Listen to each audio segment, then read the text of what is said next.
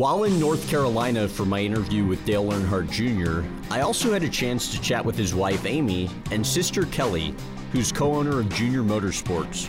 First, my conversation with Amy, just a few months after the birth of their first child. So I want to take you back several years. How did you guys first meet in the first place? Well, I was working at the time in Jacksonville at an architecture firm, and we got the job to build his house. So I met him in a design meeting here at JR Motorsports. And we didn't have any relationship for a while, but we just kind of had this weird connection from the beginning. And when we finally got together, we literally were inseparable ever since. Okay, so he made the comment in some interview that he told you to design the house however you want it because you're going to be living in it one day. He did tell me that. And I just kind of took that with a grain of salt. Wait, was he being serious, well, joking? Who knows, or? you know, right? When you first meet someone, you're in that kind of Twitter-pated phase. Right. I couldn't take that too seriously because professionally I needed to make sure he was going to like this house. Right. But who knows really how serious Dale was at the time. How do you propose? He had done a lot of research on his genealogy and traced his lineage back to, I think, 10 generations back to this little town in Germany called Ilbesheim. And so we went on a trip, and he had never been to Europe before. It was a great thing. His sister and her husband went, and I think it was day 2 of the trip, we went to the church just to see what it looked like. We had the pastor actually open it up for us and give us a little tour. And I got downstairs and just kind of looking around in my own little world, I turned around and he is on his knee. So in the church in Ilbesheim that his family worshiped in 10 generations ago is where we got engaged. So what did he say? It was pretty magical. Something along the lines of, now I'm gonna cry. Along the lines of, I love you, and this isn't gonna be easy, and it hasn't, but I wanna spend the rest of my life with you. Will you marry me? It was something along the lines of that. I told you I wasn't gonna cry, and I'm not the emotional one, and here I am. I know, of the two. Now here you get, no. I'm blaming it on the hormones. Were you aware it was coming? Had no clue. I didn't realize how much I had, but I had really wrapped my mind around the idea that we weren't gonna get married. Really? Yeah. Why? Because he said so many times for so many years that he just wasn't gonna get married. He didn't wanna get married.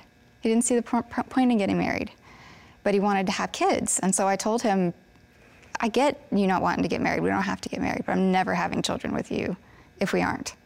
I'm just not doing that. I'm not willing to do that. What do you think brought him around to the marriage idea? I think because he realized how important it was and how important family was, and that is kind of the starting element of it. And he wanted to do all of that right, coming from his background with his mom and dad and just all the things they went through. I think he realized that if he continued with this path he was on mentally, he wasn't going to be much different. And it's not something he even said to me, but I think that he's very reflective in that way, and I think he just came to understand that that's just not the right thing to do. How's having the kid changed your guys' lives? We're both a lot more tired. We are closer than ever, really, and nothing that we ever would have cared about, little things, even matter anymore. Just little things that you deem important, they're not important anymore. And he's made the comment that you guys are already talking about expanding the family? Yeah, we've talked about, even before we've had her, we've talked about having to, well, she needs a playmate, she needs a buddy, and we don't want her to turn into a real brat. So, 2 is probably a good idea, but we'll see. We haven't really discussed a timeline. At first we thought maybe we'll just have them back to back, just get it done. But now that we're both kind of in the midst of the infancy stage, I think we're ready to just see how this goes for a little while longer. So if the second one's a girl, do you have to keep trying till you have a boy? No, he's good? He's told me he's fine with girls. Okay. Something about the pressure of having an Earnhardt son scares him a little bit, I think. I think he's just worried about what that means for the kid more than anything. Mm-hmm. But no, he likes his little girls. Do you think he has a lot of desire for the kid to be a driver? Uh-huh. He says no. He says whatever we have, he's going to really encourage any other profession than driving cars. Really? Mm-hmm. Do you believe that? I don't know. Well, I think when it comes down to it, it's one of those things they'll have to feel out. Mm-hmm. And plus, their child's going to have a mind of its own. Right. So we really can't control all that. So the concussions, which we talked at length about, what was your reaction when you found out in 2014 that he had been hiding a lot of the symptoms from you? Part of it was a little bit of anger. I was annoyed with him. Obviously, I want him to share everything, and that's not something you hide. It's really severe and serious, and he should have been treating it versus hiding it. And then I was relieved a little bit because I could tell there was something wrong, but I didn't know what it was. So now we finally had something to work from. What do you remember from the conversation when he told you for the first time what was going on then? I remember being a little confused and just asking a lot of questions. He had so many notes that he had saved in his phone. It was easy for him to explain it to me. Mm-hmm. But from that moment, my only thoughts were, okay, how do we fix this and who do we call? Surely there's a plan here. What do we do? How much did it drive you crazy that there are some like uninformed folks in the media that are like, oh, he's retiring because of Amy, or Amy's mm-hmm. making him retire? A lot of that was not surprising. I think it was just an easy target. I'm an easy target for something like that. Without a lot of information too, they're just gonna assume. And it was ironic timing considering he was going to coming to the end of his career anyway. And we were getting married, I got pregnant. It was just kind of all cumulative and easy. It didn't bother me. I felt like I've developed a thick skin, but it's just easy to see that that was just an easy target. So it didn't bother me too bad. And plus I stayed off of social media when we were really going through the really bad parts of it. Mm-hmm.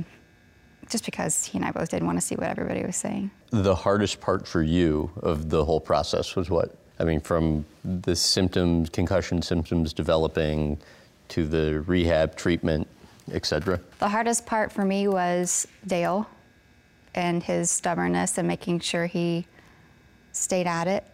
And sometimes in the middle of some of these things we're doing, he's bitching and moaning and complaining and not having a good time and telling me he didn't see any differences. But just like when he had those first concussion symptoms, he was taking notes of how he would feel. And we had video, which we've since deleted. He didn't want me to keep it, but we had video records of how far he could walk across the floor with his eyes closed from 1 week to the next. So he could really see how much it was helping him. What's your perspective on why he wrote the book? Well, I think there's a few reasons. I think he wrote the book because he wanted to share his perspective and really share everything he went through. When he was going through it, he kept a lot to himself, not just like the notes that he kept from everyone, but he kept a lot of the real dirty grind of what he was going through from the media and from his fans. So I think he wanted to make sure that they knew what he went through and why he was really retiring. And then I think he wanted to make sure that if in sharing this story, he could possibly help someone else going through something similar. That's important to him. It's really important to him. I think that drove him sharing it more than just because of his race fans and wanting to put closure to that. Thank you very much. And now, here's Kelly Earnhardt Miller at the headquarters of Junior Motorsports. Explain what's housed here at Junior Motorsports. Yeah, sure. So we pretty much house here at Junior Motorsports just the nuts and bolts of all of Dale's businesses. So, you know, we have the race team, which is out here in the shop. We have 4 Xfinity NASCAR teams, which is kind of the meat of the situation. But we also manage Dale's business, his brand, you know, marketing, social, the podcast.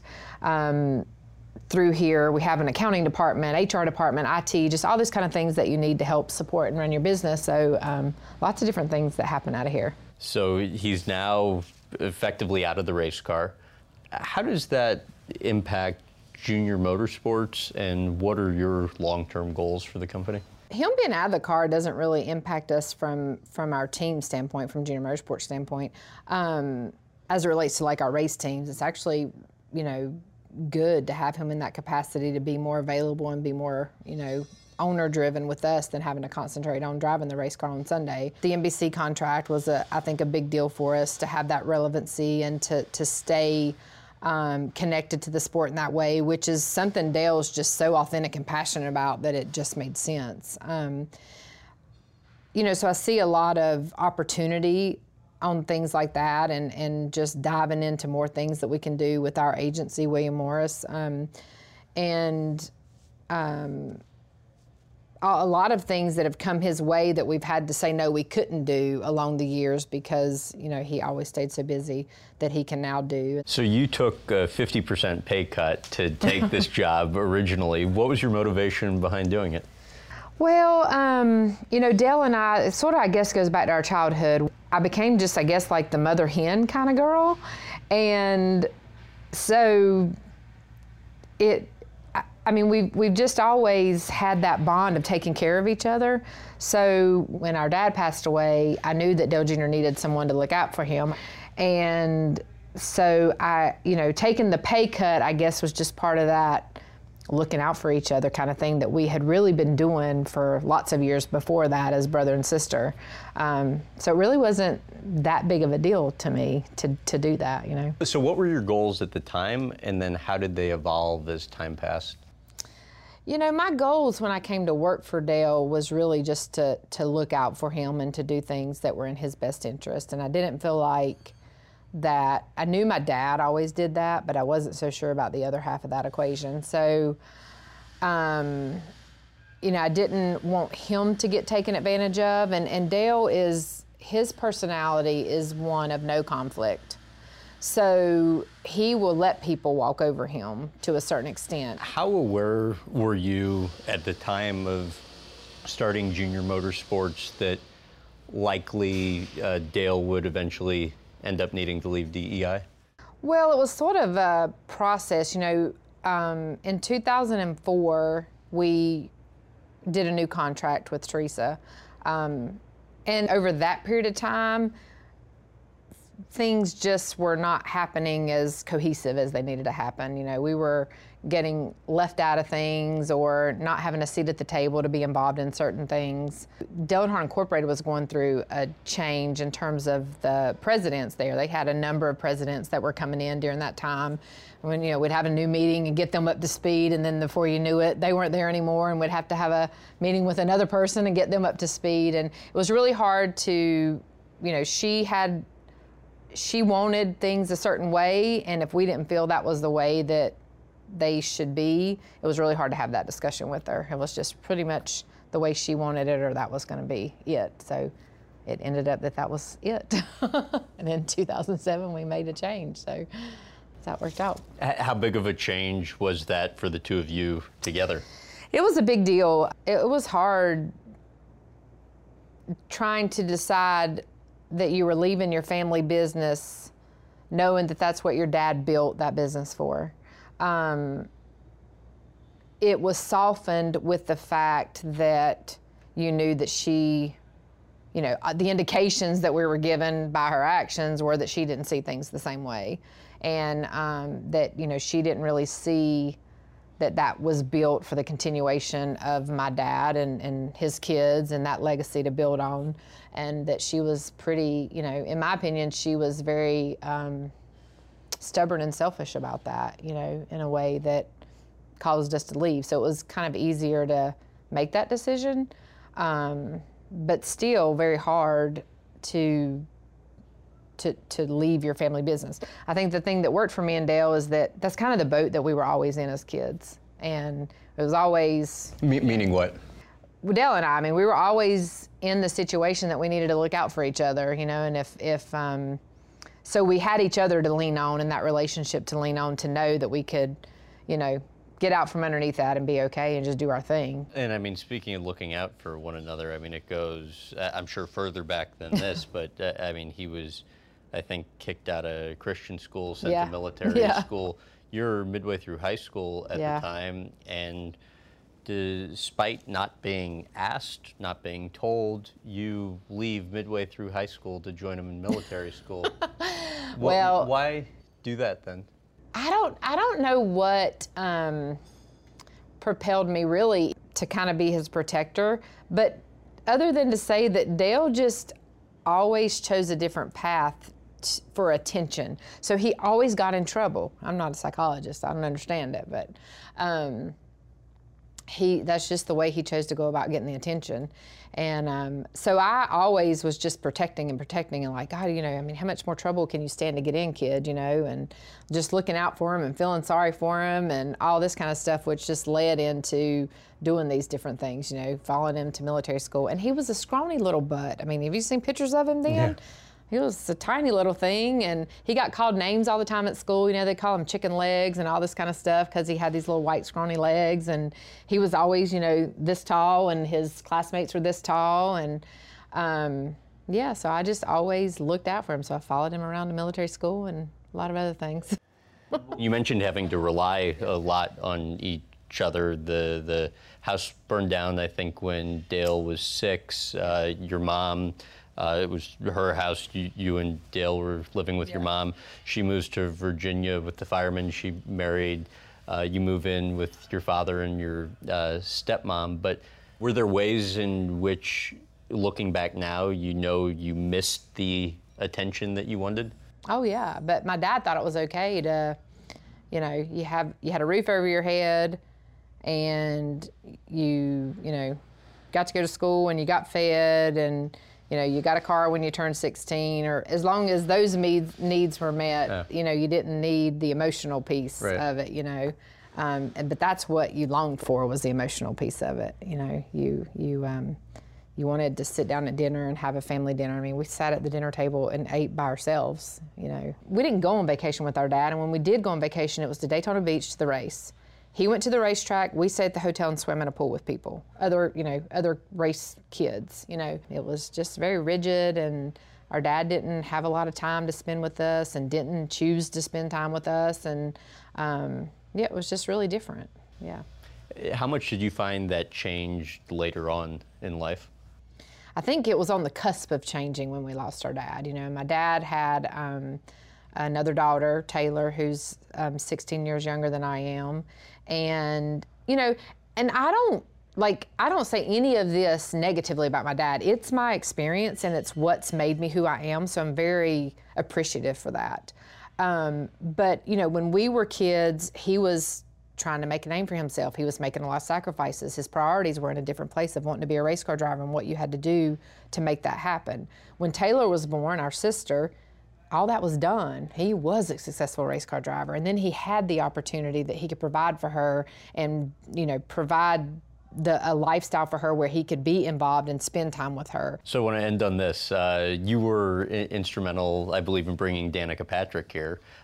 Back in the day, you were understood to be the best driver of the Earnhardt kids. You ever wonder if times were different then, what the likelihood is you would have given a shot at it? Yeah, I do. You know, it was such a different time for me when I raced in the mid-90s.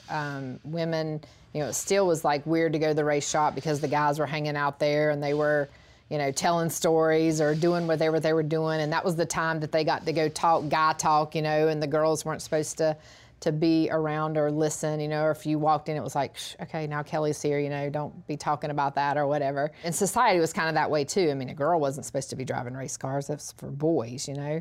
And so I do wonder, and I think that's why the Danica thing was so important to me, to be able to do that with her. And I've joked, you know, back then when I did interviews, I've lived vicariously through her.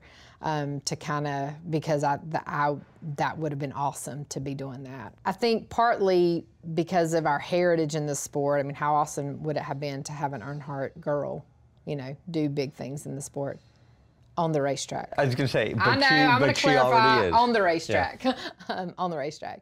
But, you know, looking back, it all happened however it was supposed to happen because, you know, if losing our dad, now being in this role, that was where I was supposed to be.